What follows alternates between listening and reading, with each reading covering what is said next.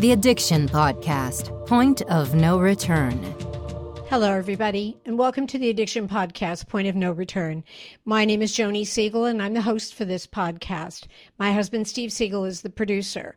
We are closing in on the end of our 5th year, and we sincerely hope that we have offered as many of you as we possibly can a message of hope and help, that those are available for you. Today's episode is episode number 258. And just a reminder to please subscribe to this podcast wherever you listen to podcasts. And also give us a good review, because then Google will find us when people search for podcasts about addiction. And also find us on YouTube. Subscribe to our YouTube channel if you like to watch as well as listen. And give us a thumbs up there. And be sure and ring the bell when you subscribe, because that way you'll find out when we have a new episode going up. So today we have an interview with a gentleman who is a former U.S. Air Force helicopter pilot. His name is Robert Scoggins. He grew up in small town Georgia, and he then was a second lieutenant when he went into the United States Air Force. He attended the Marion Military Institute. He went on to, after joining the Air Force, he went on to flight training, and he became an medevac pilot for helicopters. He loved helicopters and wanted to fly helicopters. So he was flying, the medical personnel into oftentimes battle that was happening when he flew in.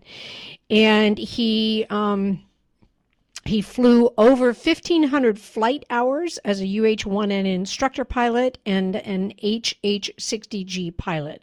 He was diagnosed with PTSD, which unfortunately many of our military who go off to war, that happens. But then he also had a traumatic brain injury. Both of these resulted in him becoming addicted. He later on found Rock to Recovery. And that's kind of how we found Robert. So without further ado, let's talk to Robert Scoggins. So Robert Scoggins, first of all, thank you for your service. I know I said it off camera, but I want to say it on camera, because having grown up in the military, I just appreciate you and everyone like you that put in their years. Oh, thanks so much.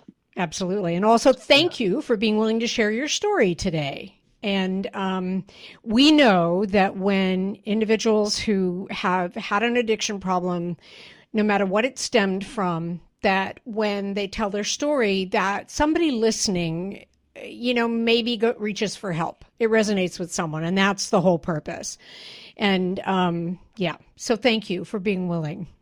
Well, thank you for having me on. This is an incredible honor. And this is very exciting, actually. I'm a big fan of your podcast, and it's a tremendous joy to be here. Awesome. Thank you so much. So tell me, where did you grow up? What was your life like? And the whole background of you getting into the military and from there.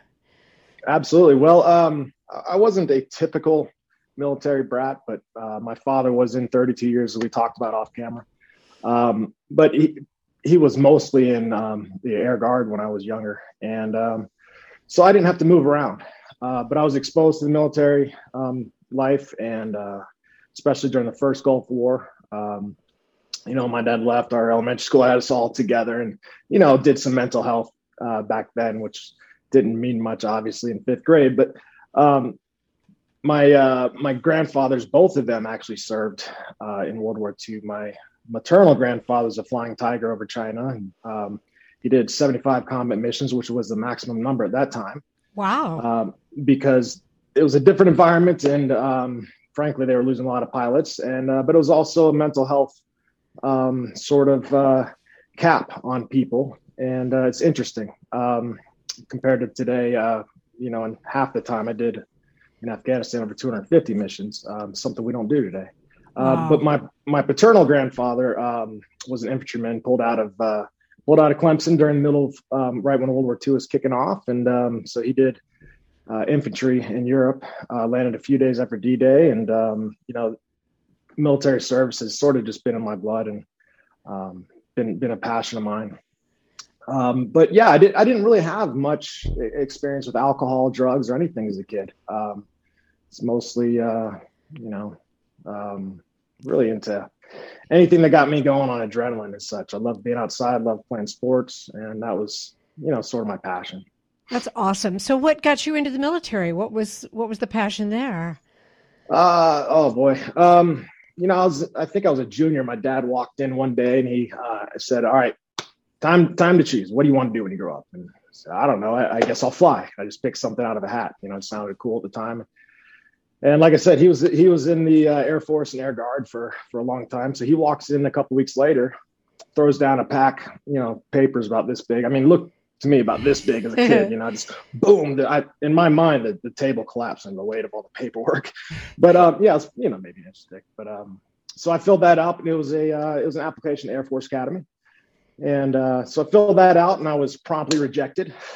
But I was put into so the military is a little bit weird. They have a category. It's top 100 rejects, and I don't think it was labeled that, but to me that's what it was. So I was blessed with an extra opportunity to succeed.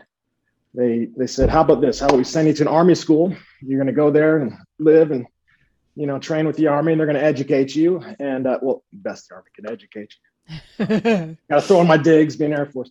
But no, I did. I was offered a year school in Alabama for a 2-year commissioning program, and being young and dumb and full of vinegar and piss, I said yes, absolutely, let's do this. And so I signed up, knowing I'd have to redo my freshman year, and loved not every bit, a lot of it. Loved my friends, loved the fun, loved living in the barracks with everybody. Not a big fan of PT at 5 a.m. every day, but whatever. It was worth it. And I got into the Air Force Academy, and a short 4 years later, I graduated. And all I wanted to do was work with my buddies in the Army. So I left 2 choices for a pilot. That was close air support or helicopters. And so, before I knew it, I made my way into combat rescue, and that's where my heart was. And I loved it. Absolutely loved it. Wow. Not the 5 o'clock shows. Was pretty good. And you flew how many missions, did you say? Oh gosh. So combat missions, I did 251. Overall, I did a little over 1,500 flight hours and about a 12.5-year career flying. Wow. And did tours to Iraq, Balad Air Base, went to Afghanistan and did Khandahar Airfield and Camp Bastion, and then did a staff tour in the Horn of Africa. So you're flying into the thick of it. You're yes, in the thick of battle. Yes. So our job was to sit alert and basically hang out and wait for something to go wrong, which in Iraq, I can't talk too much about. We were direct tasked to some classified units, but essentially they were the door kickers, and we would be there. Casualty evacuation. My career field with Air Force, it's a congressionally mandated career, which it's a little unique in that it's designed for anybody who's isolated or captured or shot down, and that's what we were reserved for. But we found a unique niche in today's warfare, being able to go in, carry weapons, and engage and neutralize and suppress threats in a different way than most medevacs can, because by Geneva Convention rules, they're not allowed to carry any attack weaponry and a lot of that. So we carried a small team, trained to special ops levels in layman's terms, and we would always go around in 2 ships. And each aircraft would have essentially 2 door guns, whether it was a 50 caliber cannon, pretty much, or the minigun, and then a team of 5 operators that would take care of patients or do whatever the situation called for. I got it. Now, did you start? I know I read your chapter in the Rock to Recovery book. Okay. Did you start alcohol while you were in the military? Did that become like a way to deal with the stress? Oh boy. Well, the military has a unique relationship with alcohol, and we tend to have squadron bars even, and so it's not to suggest anything, but there was always an opportunity to celebrate. And, and especially after hard flights, it was nice. But, for me personally, I sort of translated that into being the reason to have fun for the alcohol. So it slowly devolved into excessive use. And one of the other unique things with deployments, especially, is you sort of, at least I did, again, I don't want to say everybody, sort of lie to yourself and convince yourself that you're not developing any problems with binge drinking or with focusing on drinking, because you deploy, you don't have a drop, and then, you're good to go and you can come back and essentially feel like you can turn it on and off at any time. And for me, that was not the case. Right. It's just an illusion. Right. But yeah, so I found, when I got home from Afghanistan, I couldn't control it. And, I started a unique lifestyle that was a little bit, again, more of an illusion, where I would bounce around from one minor addiction to another, if that makes sense. Mm-hmm. I slowly became addicted to porn, to sex, to over-the-counter medications, sleeping aids, developed into muscle relaxers, Xanax, and that sort of thing. I sort of call it the suburban junkie starter kit, Mm-hmm. And even healthy things, exercise, and unhealthy things like adrenaline come out too. Got into motorcycles and motorcycle club lifestyle. And so again, it was by bouncing between different things, I was able to lie to myself, but I was always on something. Right. If that makes sense. Yes, it does. Were you still being deployed? Were you, I'm not exactly on, like, do you work when you come back? Or are you pretty much off and you just wait until you're deployed? Yeah. So the schedule for each career field is different. And now I don't really know what they're doing. I was medically retired in 2015. But what they used to have was a rotation cycle set up. And for our career field, we would replace ourselves. So we were actually on a 1-to-1 cycle. So it would generally be 3 months on, 3 months off. Okay. And then occasionally they would change that up based on needs. And sometimes they'd say, okay, you're staying for an extra month or extra 2 months, or, we're bringing you back early so we can send you somewhere else in a few months. Okay. And it really just depended. But what they tried for was every month that you were gone, they tried to give you an equal amount at home. I got it. That whole time at home, you get basically 10 days off work after deployments. And then it was immediately back into upgrades, into getting your flight currencies back up. There's a lot of things you can't do overseas and a lot of requirements you have to do at home. I got it. So you had continuing education the whole time you're at home. Absolutely. Continuing qualification. Absolutely. So how long totally were you in the military, Robert? I was in active duty 12 and a half years, but again, 5 years of the military school. Okay. So when I got home from Afghanistan, I was actually, I'd been to Iraq previously, came home for 92 days, went to Afghanistan, was there just under half a year, came back and had pretty big problems right away. But at that point, I was only in about 7.5 to 8 years. And so I didn't really do much as far as, going to seek help right away. Self-medicated, as you probably could have guessed from my litany of things that I slowly got involved with to keep my emotions under check and to be able to keep doing my job. But at the same time, all my issues were manifesting in my private life. Right. So I couldn't look at my kids,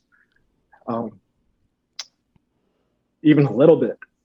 My youngest, I got home and I would smell my patients. Yep. When I looked at them, and I'd never heard of that. And I thought so little of myself. I couldn't look at my older daughter.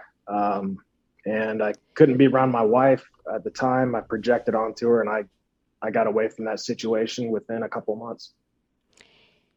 PTSD. Yes. I don't know I don't know how anyone can go through that and come back and not be affected like drastically. I don't believe there are those who come back unscarred. I really don't. You know, I wrote about it, and it seems that almost everybody that deploys either turns to their faith or turns to their addictions when they get back, and even turn to faith in unhealthy ways. Right. But for my situation, like I said, I can't talk too much about my Iraqi deployment, but I didn't have those same issues when I got back, and really it was just a personalization doing combat rescue. I really just very much took everything personally into heart with my patients, with our patients, with situations, and I just got so fucking angry all the time. Yep. You know, I get it. I get it. I mean, how could you not personalize that, Robert? I mean, how you have people like broken, bloody, likely going to die, and you're like their last hope. How could you not take that personally? Well, I had zero education on it. And so, you know, that's something that I enjoy doing now is sharing my background and my history with it, just to provide education for others to know what to expect. But essentially what happened was I did just over 5 months in Afghanistan in the summer of 2010. And our job there was almost entirely just picking up casualty evacuations. Just a typical medevac helicopter is slightly different than ours because of the weaponry, so they're called medevac, and we were casualty evacuation to CASEVAC. Okay. And so we would accept higher risks, and a lot of times we'd be able to provide, or all the time we could provide, a higher level of care with our pararescuemen in the back, being trained to a paramedic level in the U.S. A little bit higher than your typical Navy corpsman or, any other Army medical personnel, with the exception of doctors and nurses. So, but like I said earlier, we did, I believe, 221 missions in a 5-month period. That's unreal. Picked up 291. And I wasn't really ready for the type of patients that we had. So it wasn't just Allied troops, it was enemy. It was, any ally of ours. It was children, it was families. Oh my God.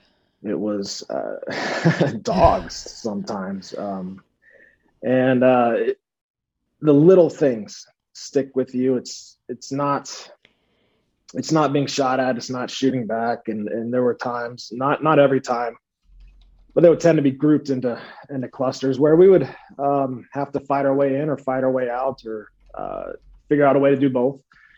And we would pretty much accept higher levels of risks and didn't really have any time to talk about it. Right. Didn't want to talk about it, didn't know the value of talking about it. And I sort of internalized everything and suppressed it. Right. And I carried those patients around with me when I got home. And like I said, I just got so angry all the time. I couldn't sleep. I didn't want to eat. I projected all my issues. And I turned myself slowly into an addict. With one thing after another. Did you do hardcore drugs or just alcohol and over the counter? And once I started getting injured, the thing about post-traumatic stress and any anxiety disorder is you sort of need to be doing something all the time.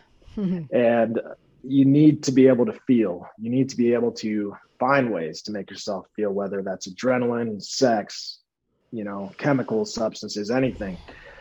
And, even, like I said, even church could be, or any religion could be harmful. But I ended up getting in a motorcycle accident, suffered some brain damage there. Had some pretty bad road rash, closed skull fractures. Had to do a bunch of surgeries after that. And that's when I got introduced into opiates. And boy, were those nice. Mm-hmm. You know, Mm-hmm. those made everything go away. And I got into those pretty heavy in the same manner. You know, instructions say take, 2 every so many hours, and 2 turns into 4. And you got to shave an hour off because now you're not feeling that as much. And so before I knew it, I was doing at least double the dose and being handled a bottle of 50 to 100 pills whenever I felt like. And I don't even know if anybody was keeping track. Wow.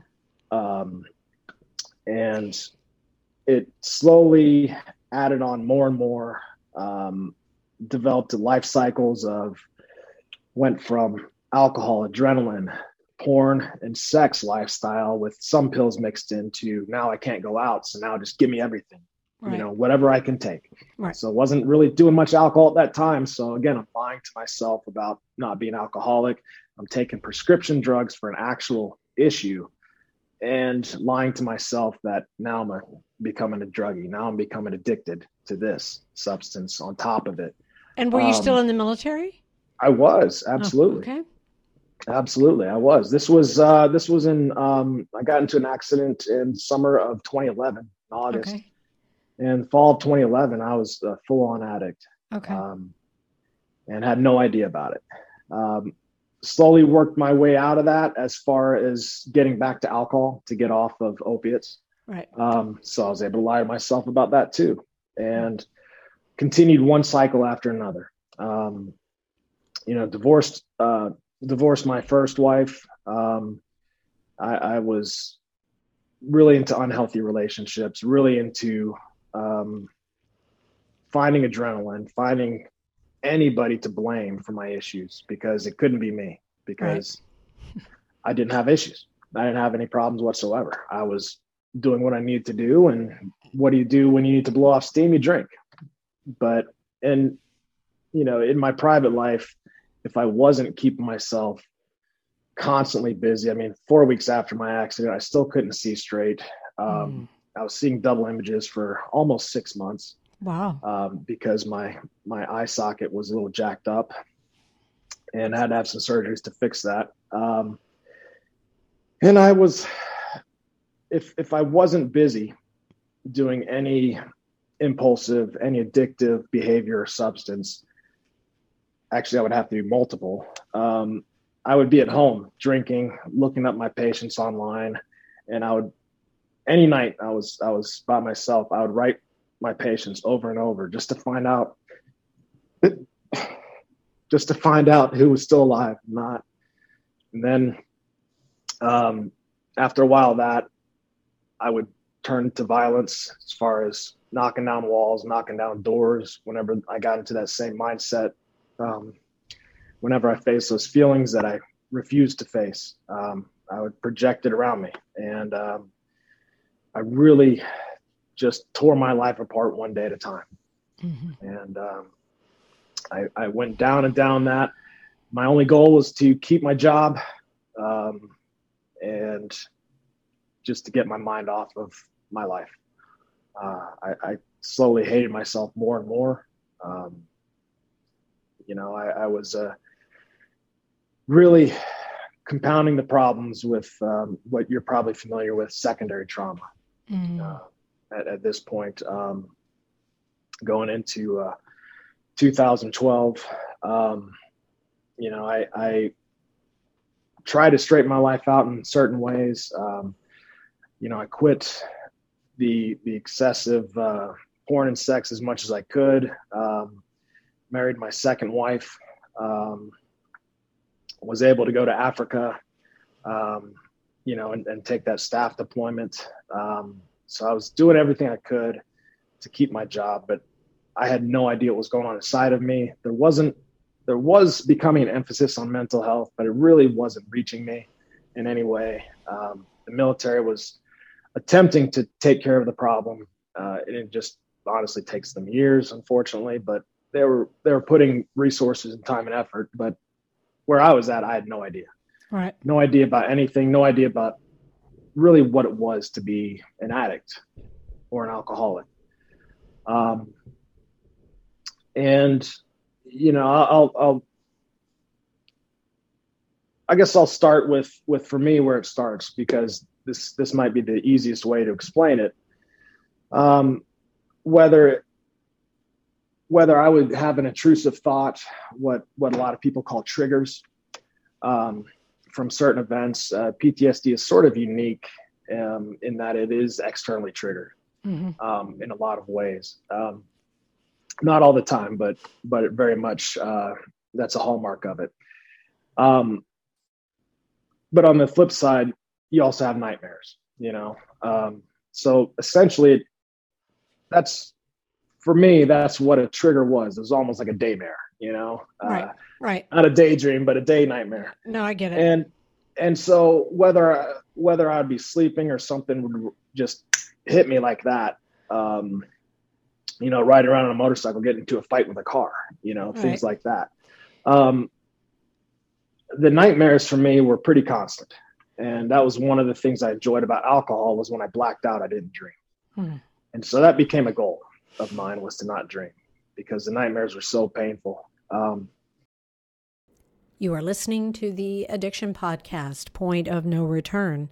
For more information on the podcast, or to reach out if you have a story you would like to share with us, go to our Facebook page by the same name, or you can email us at theaddictionpodcast@yahoo.com, or go to our website, theaddictionpodcast.com, or call us at 727-314-7080. And please remember to subscribe to our podcast wherever you listen to podcasts, and give us a 5-star review. Sometimes the hardest thing about getting someone into recovery is getting them to agree to treatment. Bobby Newman, a certified drug counselor with 30 years experience and an over 85% success rate as an interventionist, has created a series of 12 videos that you can use right now to learn every step to get your loved one to agree to treatment. Call 1-833-918-0008 today and say the word podcast to get a 10% discount. Or go to newmaninterventions.com and type in the word podcast for a 10% discount. This service comes with a free 1-hour consultation with Bobby. And it didn't matter if it was just a little glimpse, a little flash, you know, where you'd wake up and you just have that vision or that feeling. There'd be times, you know, one time we were circling over Camp Lemmonier, and it's a combat outpost on the northeast, very northeast outskirts of Khandahar, if it could be called that, of the Khandahar River Valley. And I remember, you know, circling, I would get this is a pretty common nightmare for me, was, you know, just a vision of being in that position, circling, and we had an aircraft in the zone picking up a patient and talking to their gunner and their co-pilot. What had happened was they had their patient coming in, and he was blocking, and the soldiers bringing them to the helicopter were blocking their 50 caliber from firing. And it was maybe 50 meters outside their doors, way too close for us to engage with the damage that we could cause to the ground troops, to our wingmen on the ground. And so in that situation, we're set up in the gun pattern, orbiting probably 100 to 115 knots, so roughly 120, 130 miles an hour-ish, at 50 to 100 feet in a gun pattern, just trying to make any noise because we couldn't engage the troops coming at that were pretty close to our wingmen, and that was in the landing zone. So we just started shooting up an empty field behind them, you know, and getting engaged there. And so, you know, that's when you wake up. It's just that flash of like, fuck, like, yeah, you know, just I don't care. Just do something. Shoot grass. I don't give a shit. Just, you know, I don't care if you have to go pew pew. Like, just fucking make it happen. You know, like, and it was that terror. But my most common one it's a little bizarre, and I think it's the first time I've talked to a lot of docs and counselors about it. It's the first time I really connected with one of my patients in a very weird way. But we were climbing out actually 2 weeks earlier than the last mission I was talking about, and we had our the one patient in our wingman. I pushed him out front so they could get back a little faster. The patient was crashing. It was a category alpha patient, which meant our requirements were to get this patient to the hospital within 1 hour of being notified. So we're doing everything we can. We just picked them up from the zone. We were our wingman was shot at coming out of the landing zone. But for us, it doesn't matter. Just get the hell out of there. Our goal is the patient, not the enemy. So we left the ground team in the zone dealing with their engagement and trying to get back, crossing the river about 2,000 feet, climbed up so we wouldn't be shot at anymore. And all of a sudden, our flight engineer on the right side, he's manning the gun on the right side door, essentially, just screams out, just holy shit, we got a huge explosion right side for 3 miles. So we look over and there's this huge plume of smoke coming up, about 1,500 feet this moment. And then I'll never forget this. The ground commander comes out, and you don't normally, on an encrypted radio, I've never heard anybody scream, never heard anybody cuss, but he just shrieks, and it sounded like an animal about to be killed, if you've ever heard that noise. Wow. And he screams, "Get that fucking medevac back here now." And just wow. That was one of the worst. Looking back, it just, I don't know why, but it was just so surreal. You just didn't hear that. Yep. And so I immediately banked us over hard right. Pedro's hook right, 27055 had the lead in the descent. Bottom out my power, called a collective in the helicopter, and we just start immediately falling, maintaining 120 knots. Our wingman comes back and says, "Negative, request RTB." And my buddy Chris is like, "These Scogs, this guy's dying on us. Got to go." Okay, clear to strip. So we press in single ship. At this point, going in single ships, like we got to figure out a different way. So immediately just banked the aircraft over and started more of a circling descent and try and provide any misdirection as far as which way we're coming in. It was so hot, we didn't have a choice. There's only one way in, one way out. And so now this is the third time going back into this landing zone.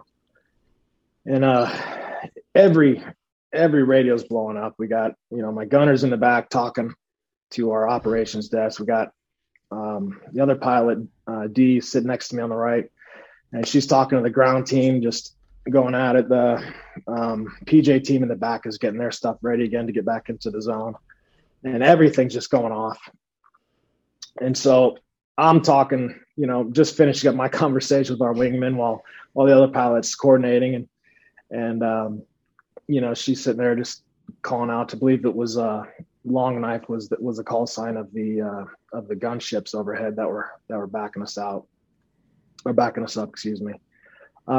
And so, she's sitting there calling up Long Knife. Pedro split in single ship. Pedro 55's inbound. We're 2 minutes out from the landing zone. Request you maintain 500 feet and above.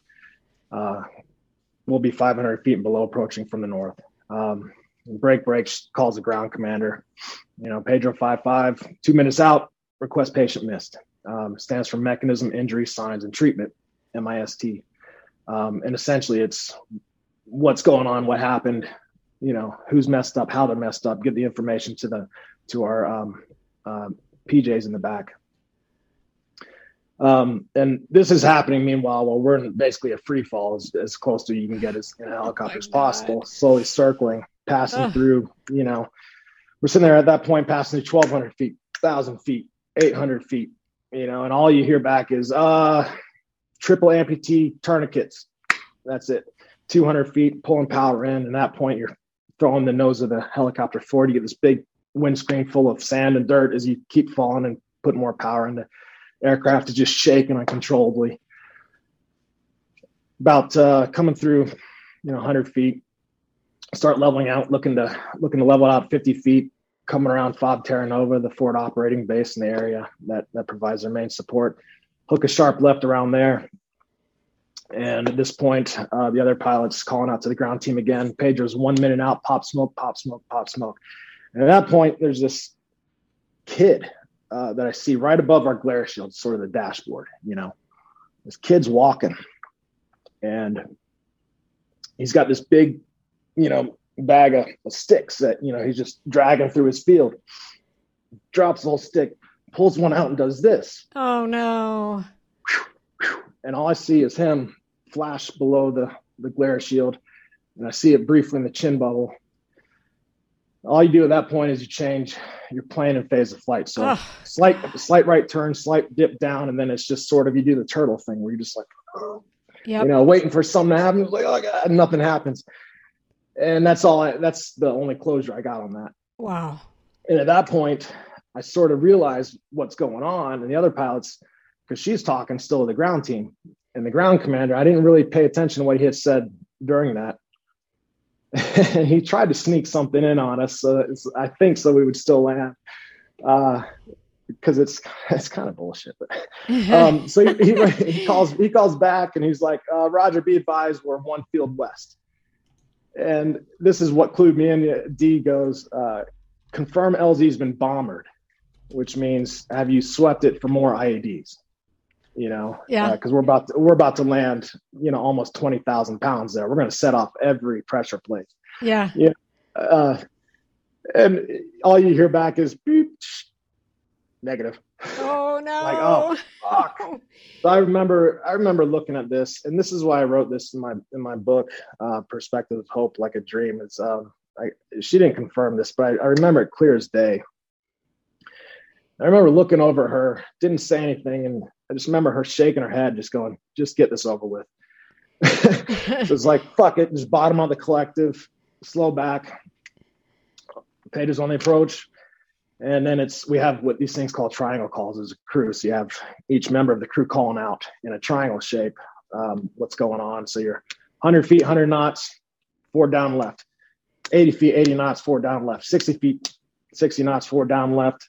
You take that down 40 over 40, 30 over 30, door's got the calls. At that point, the door has the calls. The door gunner takes over at this point.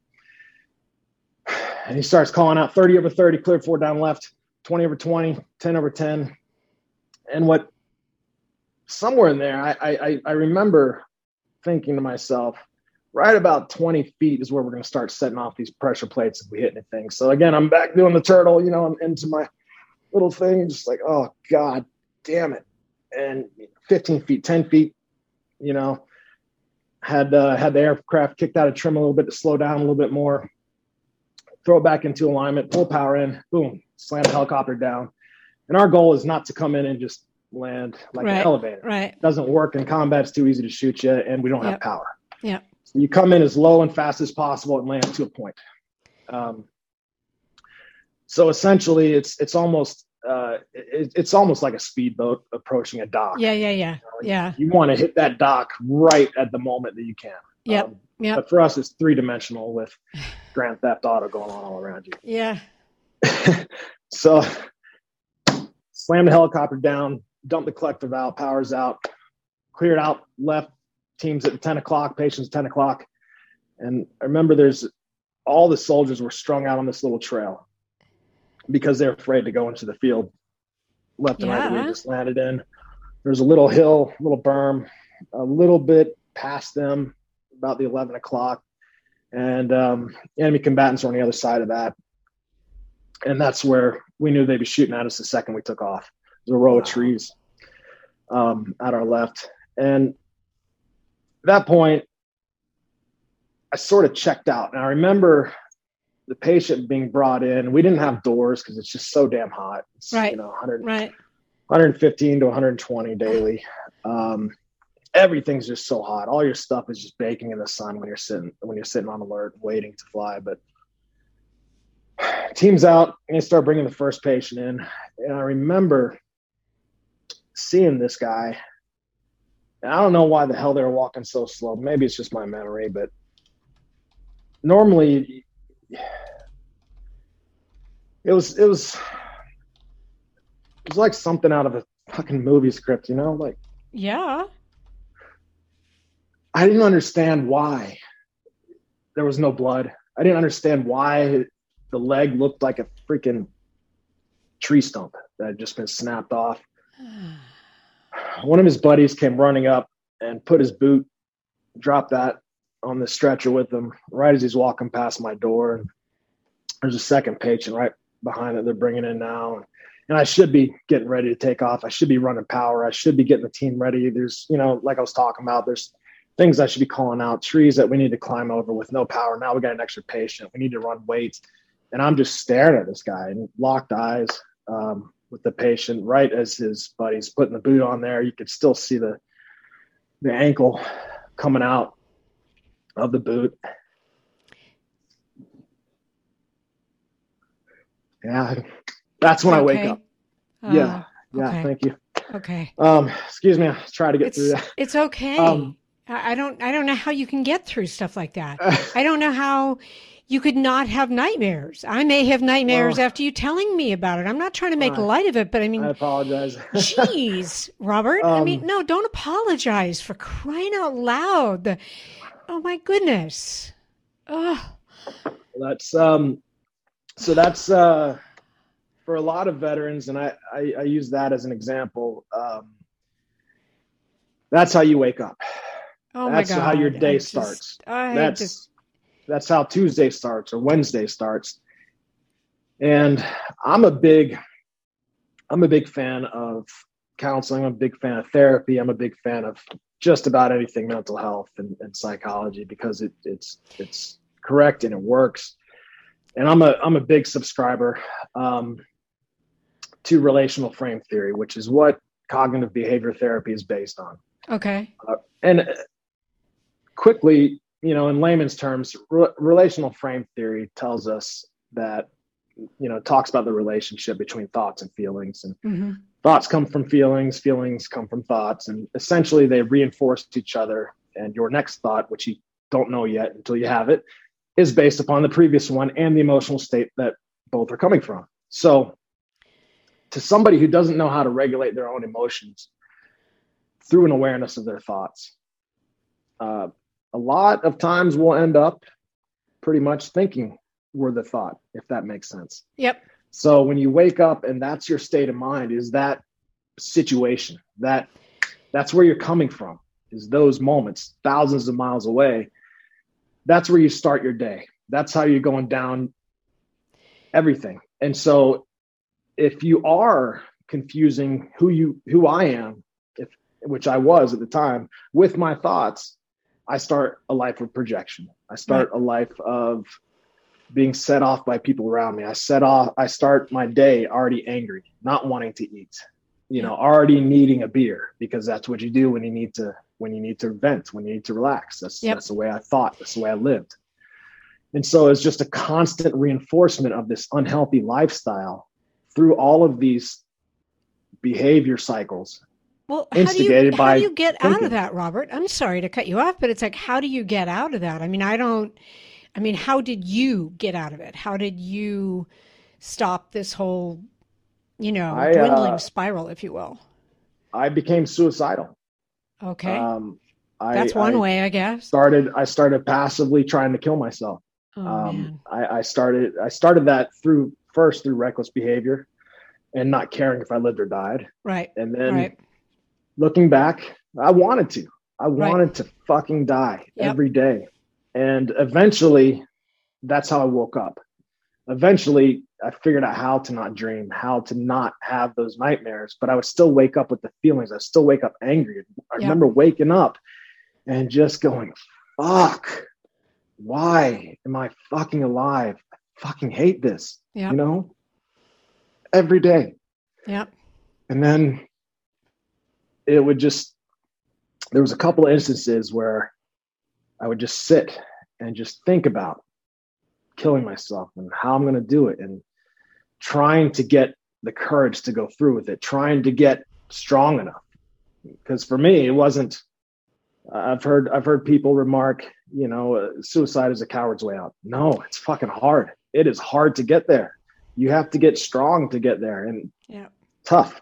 Yep.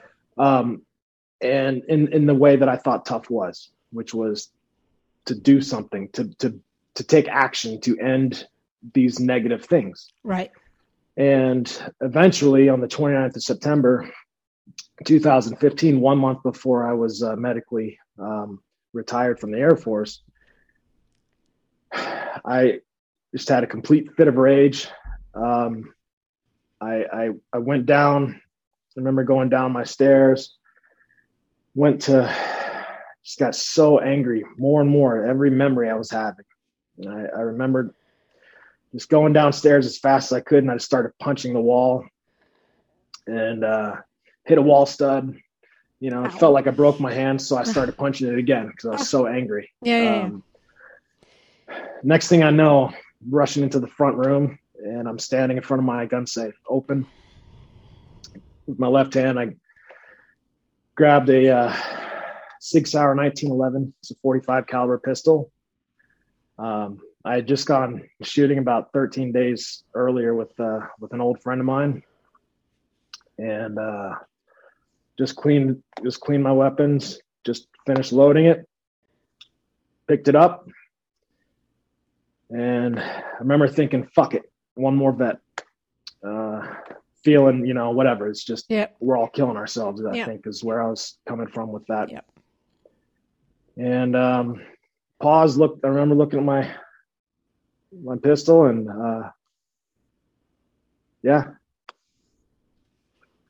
put it to my head and pulled the trigger.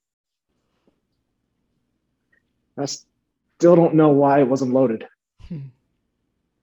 And it was because you weren't supposed to die, Robert.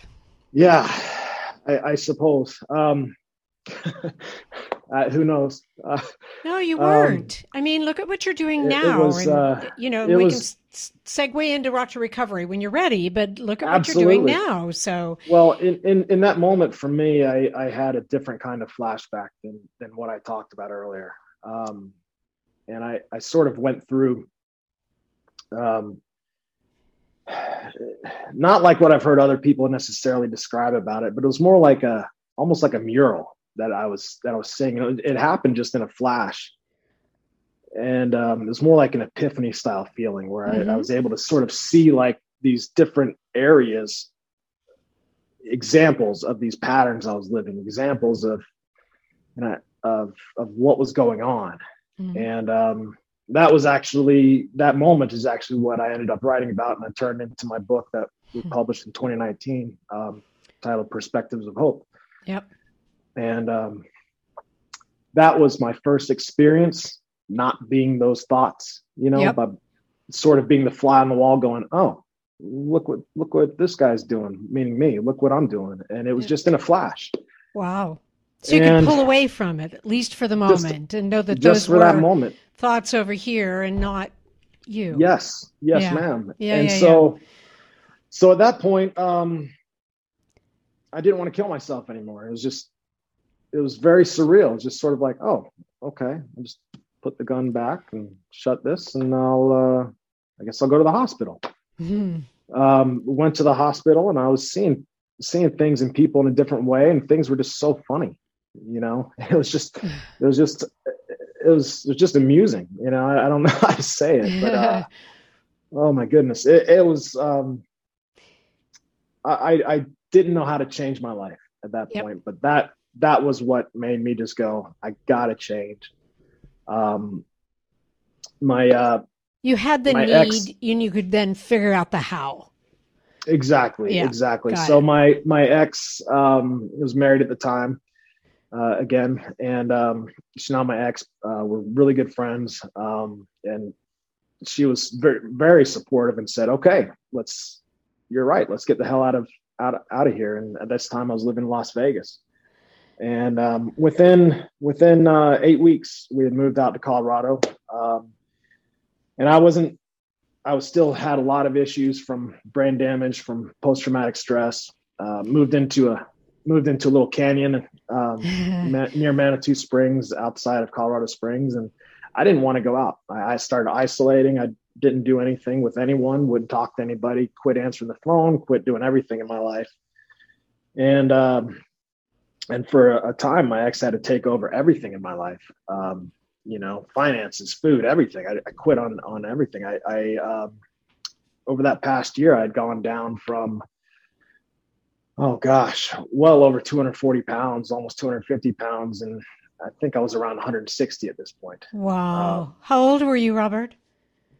35. 35. Yeah. Trying to give me a math test right now. Yeah. Sorry.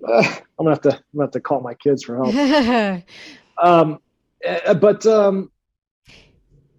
After I sat there doing nothing, I had sports injuries. I still had a lot of stuff going on. I actually had a staph infection for 4 months, shy of 2 years. I read that. I read that in the book. Disease. Okay. For those of you who read the Rock to Recovery book, Robert tells his story, and that was pretty gnarly. Yeah, it was a fun time. Who doesn't love a good MRSA staph infection? But that wasn't my biggest problem. That wasn't even my biggest threat to my life. I was. And were you still drinking? Were you still doing drugs? No. Okay. All right. So you got clean and sober at least. I went cold turkey on that. And I actually used cannabis to get me off. Okay. All right. And which, full disclosure, I still use it especially for sleep aid. But and there were times where, I've struggled with it in the past because it can be very helpful, but it's also very addictive in strange ways. So it's something that I had to learn how to not go down an addictive behavior with. Yep. But I was introduced to Rock to Recovery through the Air Force Wounded Warrior program. The DOD, not the nonprofit, not Wounded Warrior Project, who's amazing nonprofit, amazing organization. And I talk about the help I've gotten from them in my book.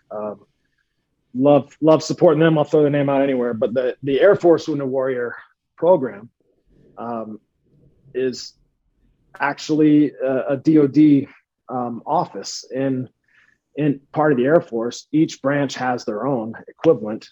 And I was introduced to them through a friend who called me up and said, "Hey, I want to fly you out for this week. I want to bring you in, and it's a care event, and we have all these programs lined up, have this and that." And I cut them off, and I just said, "Dude, if it wasn't you, I'd hang up on your ass. I don't want to hear a thing about the Air Force. Fuck the military, fuck the country, fuck everyone. I don't want anything to do with it. I hate everyone. You don't get it." My wife at the time was on the other line talking to someone else going, "I hate him. I'm leaving him. I'm divorcing him now." And this was 2016. So we're not making it, by the way. Yeah. Well, both of us were talked into coming, and thank God. That was how I got onto my path. That was how I started figuring out how to change my life. And it wasn't just Rock to Recovery. It was painting. It was group sessions.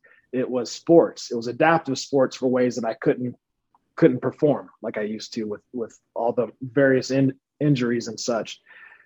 And most of all, it was a community. It was a community of people like me.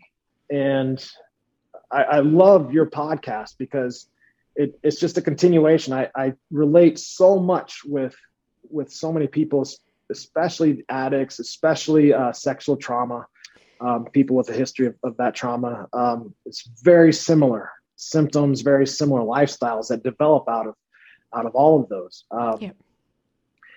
And I was just blessed to be with so many unbelievable people. When I was brought into inpatient, or I've done multiple outpatient programs now, every time I'm shocked with how much I absolutely just love these people, because there's not that layer of bullshit, there's not that layer of fake. There is understanding. And when you walk in, it's just, there's understanding. Home, they've been through it. Absolutely. Yeah. There's no need to be a one-upper. There's right. No need to have the worst. You don't want to have the worst story in that room. Trust me. It's not a good thing. You don't want to have the top story around. So, but it's just every state, every clinic, every group I've been in has just been full of the best people. And, going to Rock to Recovery and Wes, I mean, how can you not just open up when you've got, a guitarist that was playing with Korn, Yep. or, I mean, Sonny Mayo with all the bands he's been with. I mean, it's insane. Brandon Parkhurst, different Brandon than you guys. Yep. Hopefully you'll get to meet him. I mean, he offered and became my counselor online. Oh, wow. Ran through some different, I did every counseling session I could. I did every type I could. Somatic, behavioral therapy, cognitive therapy. And what I found was this relation, once you have that surrender to treatment, surrender to what you need to do to get going better, it becomes not scary, but just, okay, how do I do it? Yep. How can I get more of this? Because you start experiencing those good times and you want more.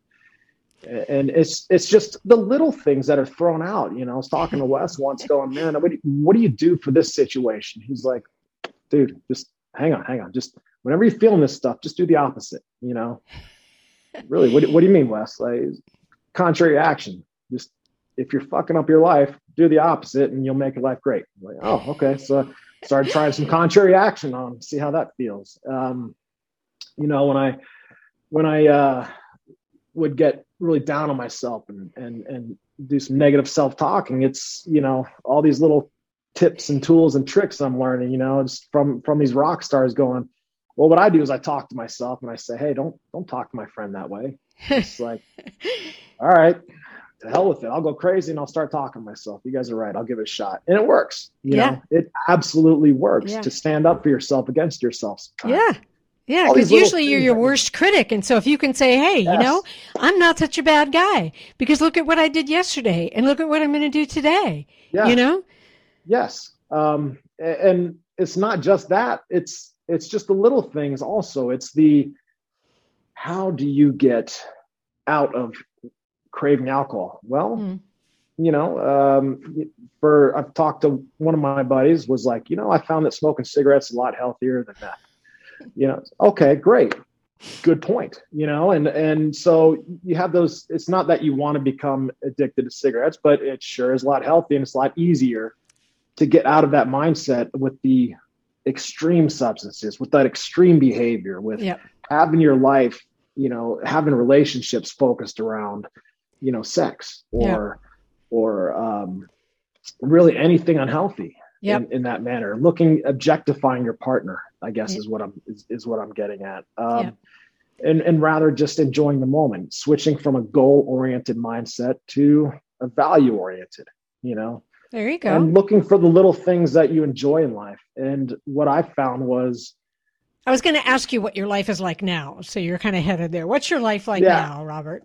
Oh gosh, I'm just a taxi driver for my kids. So, but I can relate to that. I'm a taxi driver for my grandchildren. There you go. Well, I need to hire you. They don't have too many grandparents out in Denver, but no, it's oh boy. So I've actually gotten into music pretty heavily, and I'm definitely not a professional. I volunteer at a veteran nonprofit, Mount Carmel Veteran Service Center in Colorado Springs, excuse me. And so every Monday night, for anybody who wants to join us, 5:00 down at Mount Carmel, we have a music group, and it's just an open jam session. And unashamedly, I stole everything I could from Rock to Recovery. I couldn't get enough of their medicine, so I had to start making some myself. And so I've got some regulars that come in that sort of help me out with things as far as just keeping the momentum going. I have the ones that whoever shows up, those are the veterans that show up are the ones who pick our music and where we're going with it. I actually had Hornbuckle Foundation, a nonprofit in Denver, lady that runs it with her husband. She came down with the veteran she was working with and just watched, and she happened to actually be a musician herself. And so she jumped in and played with us, and she said, oh my God, all right, I want this in our nonprofit. So now I'm working with her to set up theirs. And it's just a matter of just finding out what people know and fitting that into something that makes musical sense. Yeah, it's brilliant. I'm sorry I cut you off a little bit, but No, Rock it's to okay. Recovery's whole setup and purpose to use music is absolutely brilliant. And, veterans, whether they're on drugs or not, they're in recovery just like an addict. I mean, based on everything you told us, you have to recover from that shit. Excuse my bad word. I mean, you just do. And so music, I mean, what a great way to work on that, and to get Absolutely. into that, or painting, as you said, or we've had addicts who write poetry, it's, you have to find what's going to help you in recovery. And I just think what Wes and Constance and you and Brandon and these other guys are doing is just unbelievable in terms of helping people. And if it can get replicated in every single city, boy, I hope so. It's needed. Absolutely. You are right. And it's not just that. It's and back to the Air Force Wounded Warrior group I was talking about. And I can't advertise them enough because being part of the DoD, they have zero marketing budgets. There you go. They're the ones who introduced me to Wes and Constance and their whole crew. You mean I shouldn't hit them up for a sponsorship for the podcast? Okay, fine. That's fine. No, but you could join them at.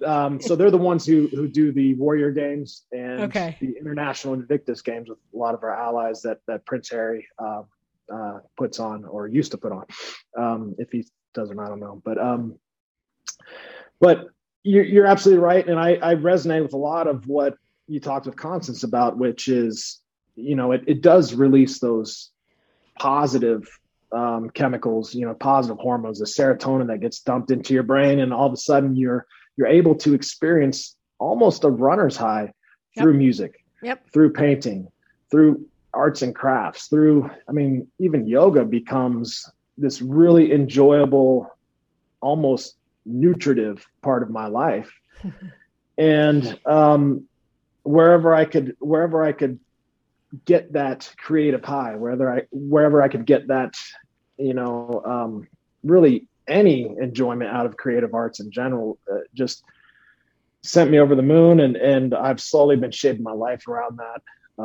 It was a way for me to get back in touch with my kids and to become interested in what they were interested in. I even painted covered my book that I painted behind me on the wall. And it just became this huge part of my identity, not just a part of the healing process, but it gave me something to go for. Yeah. I think you're making a difference in a lot of people's lives. And I will tell you, because I feel this with the podcast, we don't always hear from people who listen, but I know that the more we put up stories such as yours and other people's stories, I know that there are people who listen and it resonates with them.